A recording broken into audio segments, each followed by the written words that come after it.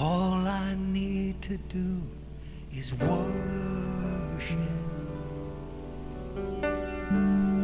All I need to do is sing his name out loud. All I need to do is lift my hands, surrender, and bow down. All I need to do is find him. All I need to do is let his presence fall. All I need to do is worship.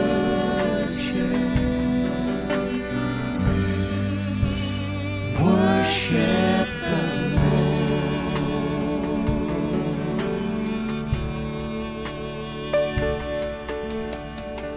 when there's no way out except for a miracle, no way up a mountain except to climb it, when everything you hope for it seems gone, when every dream you dream seems so far away, lift your voice and say, all I need to do is worship. All I need to do is say his name out loud. All I need to do is lift my hands, surrender, and bow down.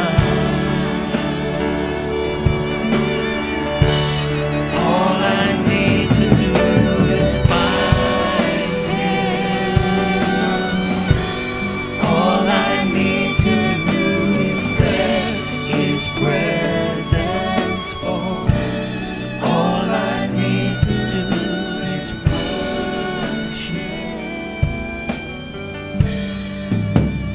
Worship the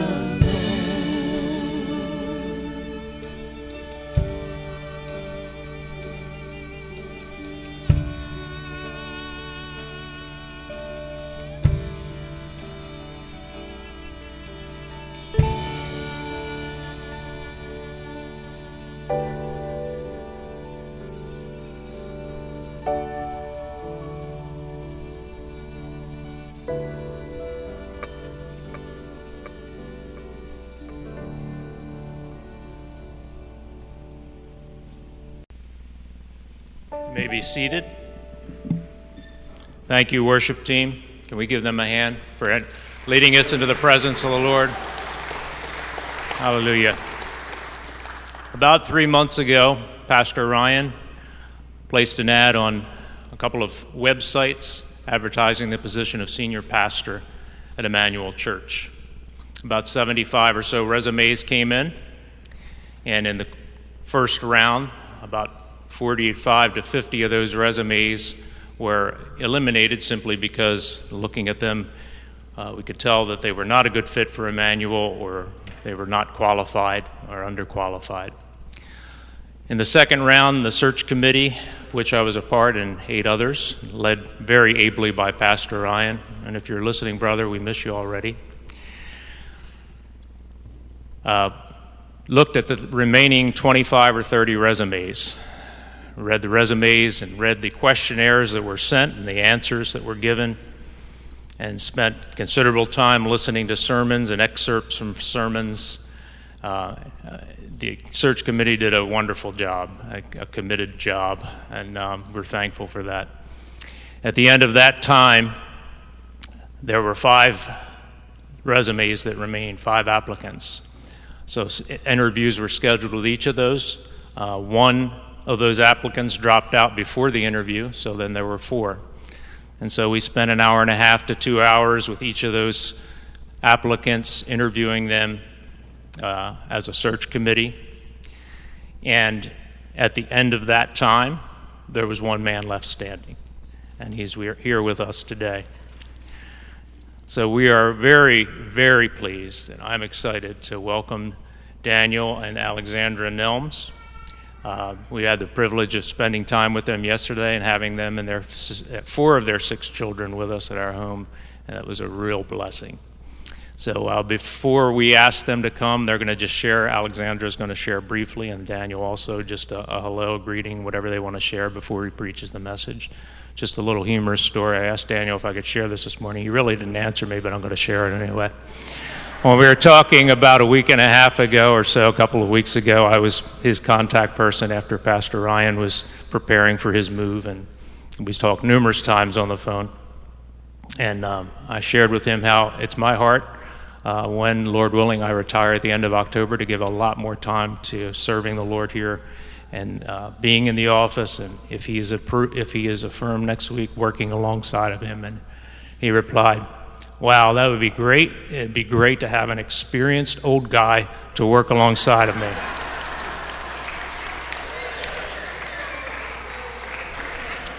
But I'm still voting for him next week, just so you know.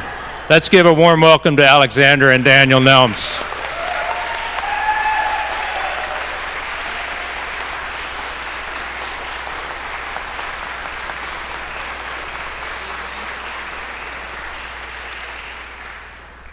All right.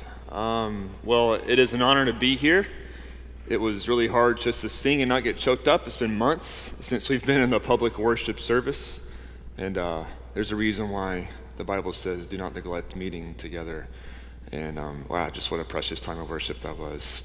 To keep this brief, I'm sure I'll have time with each and every one of you in the oncoming weeks, if the Lord wills. We've been married for 12 years, and we have 6 children, and I've been in ministry for about 10 years. We met at Cairn University, Philadelphia Biblical University, it was called when we were there. And it was our heart's desire from that first conversation we had that immediately after I said, I got to marry this girl before somebody takes her, because she is a keeper. And we just shared our love for ministry and said we want to do whatever the Lord calls us to, wherever that may be. And that's what's drawn us together from day one. And we've had a lot of fun the past 12 years and 10 years in vocational ministry, experiencing a lot and growing together a lot. And but she's always my better half here, so I love this woman so much. I'm just happy to be here with her this morning. So, but yeah, so brief, I guess, intro. Do you want to share anything with? Okay. Hi, I'm Alexandra. I feel honored to be here. About in January, we both felt like it was time to move on, and just praying what God would have for our family. And Daniel was even looking at some jobs that weren't pastoral jobs, but as I was praying, I just really kept praying that God would use our family. My kids love when we have people in our home. I love having people in our home, and that was my biggest prayer, was God, just let our family be part of another family and use our family. So even though I'm praying my husband could get a job, I really want our whole family to be used.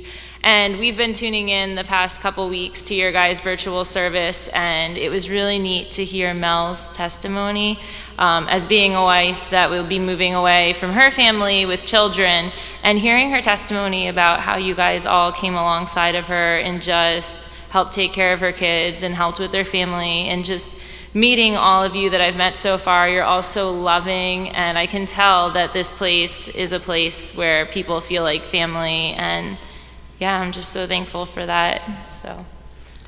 All right. Is that it? Okay. I want to move this over here. Okay. Thank you. All right. Well, this is it's a rather unique sermon to prepare. A pastor's first sermon at a potential church he's called to. It's a strange one to prepare for. Also, that I have not been in the public worship setting for months. The last few sermons I've preached has been to my iPhone, which was a strange experience. We're also still caught in an epidemic. We're also, as a nation, facing old demons afresh. There is so much going on. And how, in my shoes, do I prepare a sermon like this? Well, I shared this with some of the elders. I was laboring in prayer, saying, Lord, what should I preach on? What is the word you want me to share with this church? And I actually had a dream that I was standing right here. And my hair was even cut, which actually happened yesterday. so I'm not looking like the Wolfman up here. And I preached out of a specific text, which was found in 1 Corinthians 15, 1 through 11. And it's a passage that I have been mulling over for quite a while now. And I just took it as a sign from the Lord and said, yep, I'm running with it. Thank you, Jesus. And so this morning, if you have your Bibles, please turn to 1 Corinthians chapter 15. Now, it is perhaps a perfect portion of Scripture for this unique occasion as we begin this potential relationship with me being the lead pastor among the rest of high-quality elders that you have here, that you're blessed with at Emmanuel. What a better place to start than the foundation of our faith, the foundation that we must continually return to, the very foundation that Paul, the author of 1 Corinthians, always reminded his churches, the good news of Jesus Christ, the gospel. Through spirit-filled unction, deep prayer, passion, and also imaginative creativity, Paul and the other apostles reminded their churches continually that their salvation is born from the gospel. It begins with the gospel, as the gospel is the power of God for salvation. Our lives are shaped by the gospel. Just as Jesus came to serve and not to be served, the Spirit earnestly wants to shape us and mold us to be like Jesus, to live like Jesus. And even our future is wrapped up in the consummation of the gospel when Christ returns to make all things new. The gospel is everything. The good news should still be good news for you and I, years and decades after we heard it. If we lose the desire to hear the good news, inevitably our Christian life will have as its aim things that are not Jesus, left with a form of godliness which has no power. So Emmanuel, as we begin this potential relationship this morning, let me remind you of the gospel which you have received. Let's read this text coming from 1 Corinthians 15. This is the word of the Lord. Now I would remind you, brothers, of the gospel I preached to you, which you received, in which you stand, and by which you are being saved, if you hold fast to the word I preached to you, unless you believed in vain. For I delivered to you as of first importance what I also received, that Christ died for our sins in accordance with the Scriptures, that he was buried, that he was raised on the third day in accordance with the Scriptures, and that he appeared to Cephas and to the 12, and he appeared to more than 500 brothers at one time, most of whom are still alive, though some have fallen asleep. Then he appeared to James and to all the apostles, and last of all, as to one untimely born, he appeared also to me. For I am least of the apostles, unworthy to be called an apostle, because I persecuted the church of God, but by the grace of God, I am what I am, and his grace toward me was not in vain. On the contrary, I worked harder than any of them, though it was not I, but the grace of God that was in me. So whether then it was I or they, so we preached, and you believed. You might be familiar with Paul's dramatic story of conversion. He was a Jew, a Pharisee, in the likeness a zealot really for Judaism in the likeness of Phineas or Elijah in the Old Testament, finding Mosaic justification for violently persecuting those whom he thought were corrupting God's law and God's people with this strange new message of a Jewish rabbi who rose from the dead after being condemned for blasphemy by his own people and condemned for insurrection by the Romans. Yet upon Jesus' appearance to him on that fateful day on the road to Damascus, and upon his own personal reading and thinking, as well as discipleship from more seasoned Christians around him, Paul in this text identifies the gospel as something he received from others. And he has thus been telling and sharing with others, including the Corinthian church. And so they also received this message. This gospel, says Romans 1, is the power of God unto salvation for those who believe. Paul, after encountering the risen Jesus physically and receiving this good news of Jesus' life, death, and resurrection, he believed. And he devoted himself to Christ, the Son of God. No, Christ is not Jesus' last name. He is the Christ. He is the Messiah, our King and our Lord, who has received all authority in heaven and on earth. And as soon as Paul received this and was baptized, he then immediately began calling on others to receive this good news, calling them to believe on Jesus and to receive the salvation from their sins unto new life imparted by the gift of the Holy Spirit. This message was not only received by the Corinthian Christians, but also by Christians in the region of Galatia, ancient Judea and Jerusalem. As Peter and Philip saw, to their shock and surprise, it was joyfully received by the half-breed Jew and Gentiles in ancient Samaria. It was then received by many Greeks in Thessalonica and Philippi in the Galatia region. This good news was even something that those in the epicenter of the Roman Empire in the city of Rome itself received, and even some in Caesar's household received. The gospel was then carried to the utmost ends of the earth.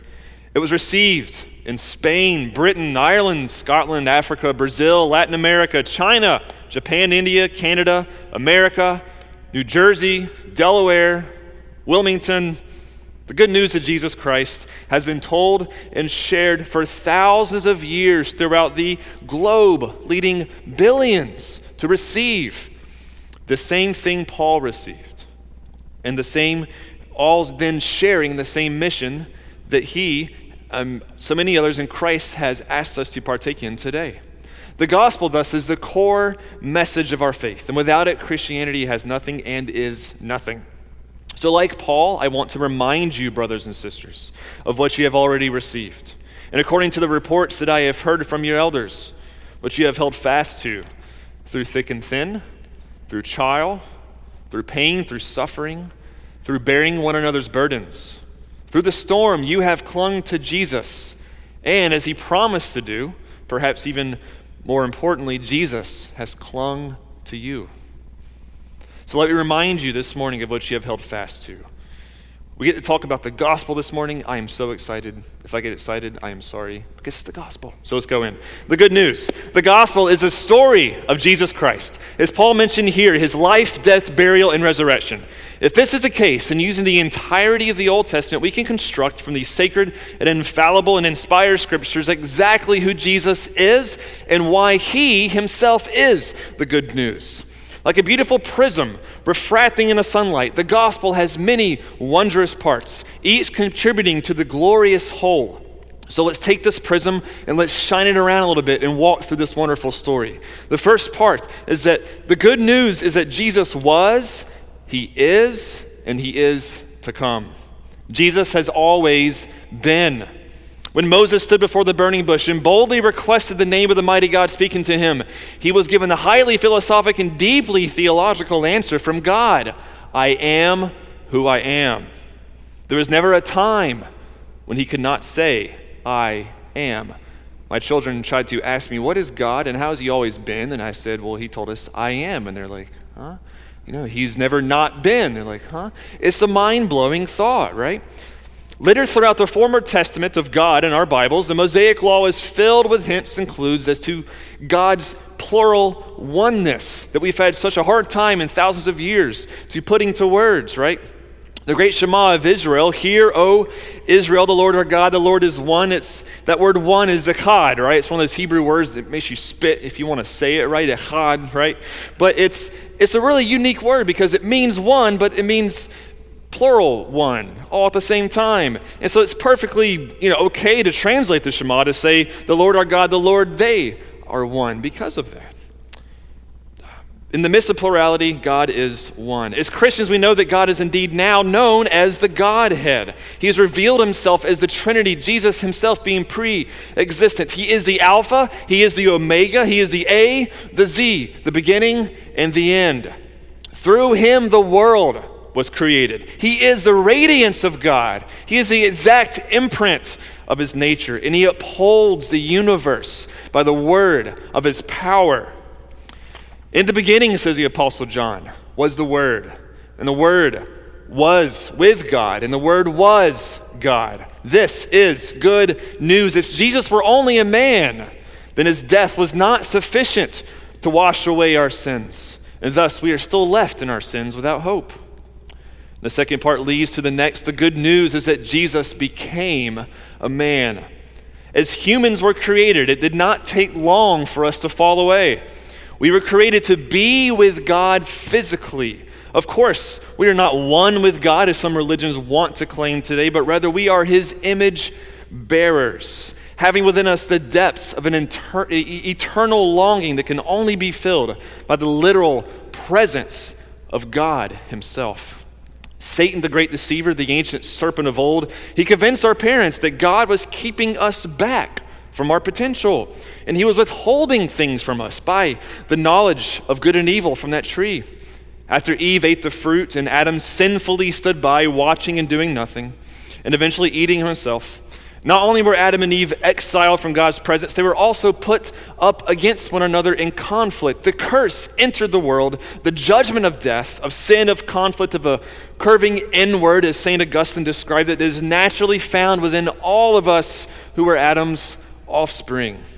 Yet because God is love, he did not stand idly by.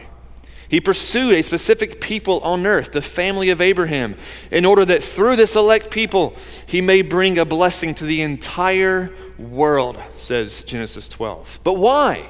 Why would God do this?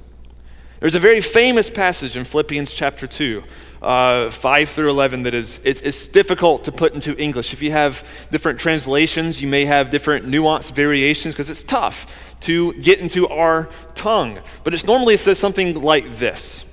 In our English translations, though Jesus was in the form of God, he did not count equality with God a thing to be grasped, but emptied himself by taking the form of a servant, being born in the likeness of men. Usually it says, though he was in the form of God. And that, though, gives us the image that Jesus, high and lifted up, had to display a wondrous and great humility by taking on flesh, leaving his throne, the glories of heaven, and becoming a lowly servant in spite of his divine status. And I think some of that is true, but I've been reading some people much smarter than I'll ever be, okay? And they've been studying this passage. They're saying, no, I think, guys, we're getting something wrong here. And then that word though, I won't get all crazy technical with you, this above me here, but they're saying that word though really shouldn't, it can be translated differently, And Paul, who wrote Philippians, as he's looking into heaven, and he sees our precious Lord's willingness to leave it and to be born in flesh, just like you and I, but we are only to stand in amazement of Jesus' humility to do so, his humility to leave the comfort of heaven and to come to earth. That's a piece of it, but these guys are saying, no. Yes, it could say though he was in the form of God, but we could, and maybe we even should translate it because he was in the form of God. He did not count equality with God a thing to be grasped, but emptied himself.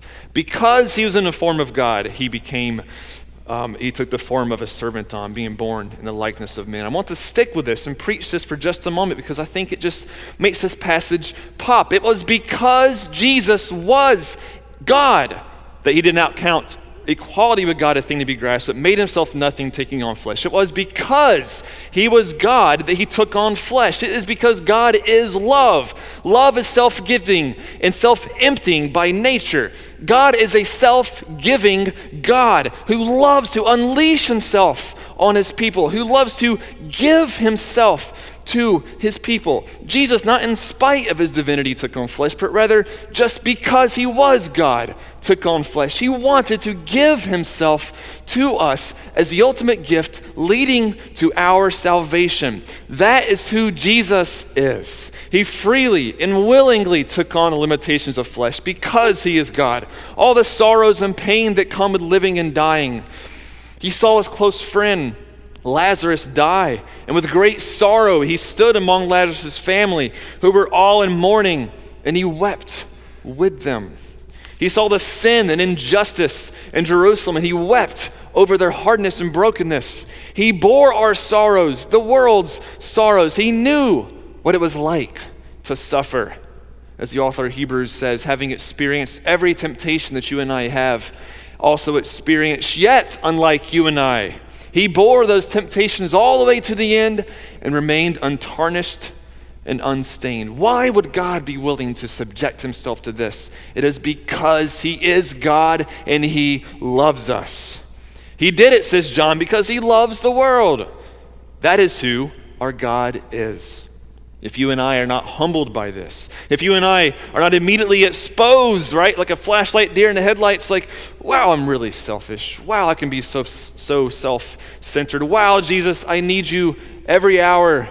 I need you, as the old hymn says. The incarnation indeed is one of the most beautiful and wonderful expressions of God's love, and it shapes our lives. I could talk about it all day, but I have to move on.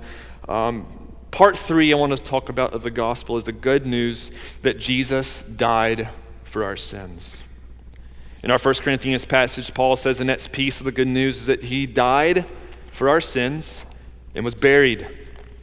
This 100% God and 100% man, he lived the perfect human life that you and I were created to live, and yet since the world has fallen, his life was completely up and against all the ways of human existence that we know of in this world. He loved all who came to him, graciously healing them, listening to them, preaching to them, sharing his table and eating food with them. He also spoke bold truth to those who needed to hear it, and even to those who didn't like him, and those who eventually condemned him to death. When he was crucified, most of his followers had scattered. His disciples, they left, they were confused. Very few had really understood what Jesus was saying over and over again. Few understood his mission. Aside from a handful of people, alone, Jesus perished naked and brutally murdered, hanging on that cross, receiving the substitutionary death that you and I deserve. Friends, if you want to see the devastation of our sin, look to that bloody and awful instrument of death that caused so much incredible suffering that a word had to be literally invented to describe what took place on that cross. It's the word excruciating. It means unbearable pain and agony. The ancient Roman writers could scarcely even write or mention the crucifixion because of its violent and disturbing reality. It was considered taboo to even write about it. Our New Testament stands as the longest description of crucifixion written in the ancient world because for us, it was good news. But in reality, it should have been us hanging on that tree. Why would Jesus subject himself to this? Come down off that cross, yelled his enemies as they mocked him. Yet he withheld that legion of angels. He told Peter to put down the sword, and he chose to keep the nails in his hands, bearing our sins, because he was God. Because he is love. Jesus the Christ took on flesh, and he died for our sins. He was taken off the cross. He was laid to rest in a tomb. His disciples were left disillusioned. The world seemed to remain without hope, and all seemed to be lost. But as we know, brothers and sisters, there's much more good news to be told. Paul continues, the good news does not stop in the tomb. Can I hear an amen? Right? There's no good news if our Messiah Jesus simply died, if his tomb was still with us to this day. The truth that is still shocking to receive, and still for so many thousands of years later, even today serves as that stumbling block. When they hear, you worship a guy who came back from the dead, what are you talking about? Right? The truth that truly in our only hope in life and death, that Paul says, even if this part of Christianity, if it's not true, then we are absolutely wasting our time. We're the most to be pitied in this world if this isn't true. There is not a single doctrine of Christianity that would remain standing if the resurrection is not true. 3 days later, the tomb was opened, however, and Jesus walked out, alive and in glory. Right now, as we scroll through all of our social medias and news articles, for the past few months, our generally peaceful world of modern times has been absolutely rocked by this pandemic. And we've all been shaken, the world has been shaken, because we still are in fear of death. It's because death feels out of place. Every funeral I have performed and attended, I stare at that casket, feeling the same feelings over and over again, and it always breaks and it crushes me because I know death, it should not be here. Death does not feel like it should be a piece of our human story because it's not part of God's created order. The news that a man came from heaven, he died for our sins, and he conquered death is the good news that we embrace with all hope. Oh, if this is true, and it is, as we know, friends, then everything changes. And it stands as the only legitimate historical explanation why a small group of nobody fishermen from a remote little sliver of land in the ancient Roman Empire, the very remote and small part, began running around the world saying, Jesus, he died and he came back to life and he wants to save you from your sins. It's only true because we see what has happened ever since that message began spreading. And it got so crazy that when Paul was showing up, they said, look, this guy is here who's turned the world upside down because the resurrection was flipping everything up on its head. Right now, says the good news, if you embrace Jesus as Lord and Savior, His Spirit will fill you, unleashing this power of the resurrection on you, even now through spiritual rebirth. You can be born again, says the good news, made new even right now. As Paul says, with faith in Christ, even now you are a new creation. The old man is gone. Behold, the new has come. And we know that one day we will physically rise with Him, just as He did, Him being the first fruits of the resurrection. So as we come to the end of this sermon, which I could preach for hours, and Jim said I don't have hours today, which is unfortunate, but that's okay. God, through His Son Jesus Christ, by the power of the Spirit, is right now and has been for thousands of years, He's doing something new. He's done it in all of your lives. He's done it in my family's life, and He can do it in this church's life. And that is what we share with people. It's what we share with our neighbors. God has intervened in human history and is on a path of recreating us through the salvation available through the good news. He is reconciling the world to Himself. And for those with faith and loyalty to Jesus, not counting their trespasses against them. And even now has entrusted to us this message of reconciliation. This is the good news that we must be continually reminded of, that you already have received. Jesus, after His resurrection, He appeared to His disciples, to 500 at once, and last of all to Paul. And if you read on in that passage in 1 Corinthians, Paul ends his lengthy explanation of this good news with the final chapter of the story. Paul says this, I'll read this here, word of the Lord beginning in verse 51 in chapter 15. He says, Behold, I tell you a mystery. We shall not all sleep, but we shall all be changed in a moment, in the twinkling of an eye, at the last trumpet. For the trumpet will sound, the dead will be raised imperishable, and we shall be changed. For this perishable body must put on the imperishable, and this mortal body must put on immortality. When the perishable puts on the imperishable, and the mortal puts on immortality, then shall come to pass the saying that is written, Death is swallowed up in victory. O death, where is your victory? O death, where is your sting? The sting of death is sin. The power of sin is the law, but thanks be to God, who gives us victory through our Lord Jesus Christ. Therefore, my beloved brothers, be steadfast, immovable, always abounding in the work of the Lord, knowing that your labor for the Lord is not in vain. He is coming back. Praise be to God.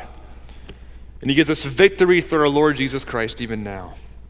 And as Paul said, therefore, my beloved brothers and sisters, be steadfast, be immovable, continue to abound in the work of the Lord, because it has not been in vain. And these are the closing remarks I wish to make in this sermon today. Emmanuel, it is no secret that you have been through perhaps the peak of trials and difficulties that any church could probably ever experience. I've seen lots of sad and difficult things in ministry, but what you have had to face, even with the application of my imagination, I could faintly participate in the sorrows and struggles you have faced here. Yet here you are. You have stood fast. You have continued to abound in the work of the Lord. You remain with your Lord Jesus because He has remained with you. The reason why the resurrection is such good news is not only because he is coming back on the clouds once and for all to make all things new, but even now, the resurrection, by the power of the Spirit of God, is even now making all things new. Even now. In Revelation, when John saw the return of Christ in his vision and the consummation of heaven meeting earth, he who sits on the throne said, "Behold, I am making all things new." He did not say, "I will make all things new," but rather he used present tense language to describe the work that's happening now that will ultimately be completed in that wonderful day that we all anticipate. Come, Lord Jesus, soon. Emmanuel, the resurrection always provides us and equips us with hope. There is hope for new beginnings here. There is hope for another 150 years of fruitful, Spirit-filled ministry at this church. There is hope that even now the sanctuary could be once again packed to the brim with new Christians receiving new life, that all the thousands of lost souls in Wilmington and the surrounding area can find the hope for Jesus even for the first time.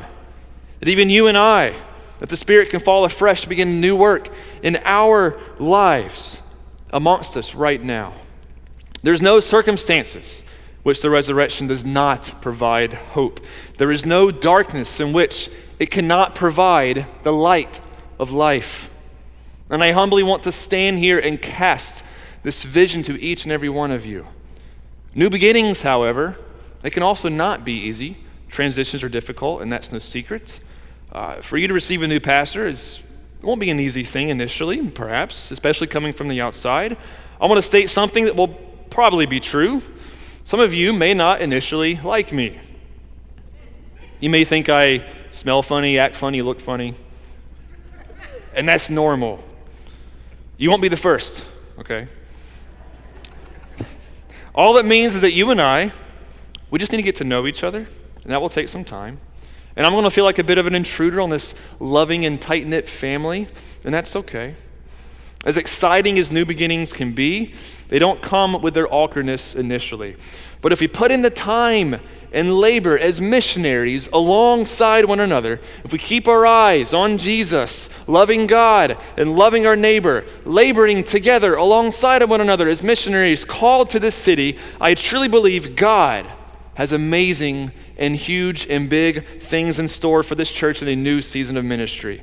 With the world in turmoil, with many floundering right now for meaning and hope, in crisis mode, Emmanuel, you and I can enter into this next season of ministry at the perfect time with a new, fortified faith and hope in the good news of Jesus Christ.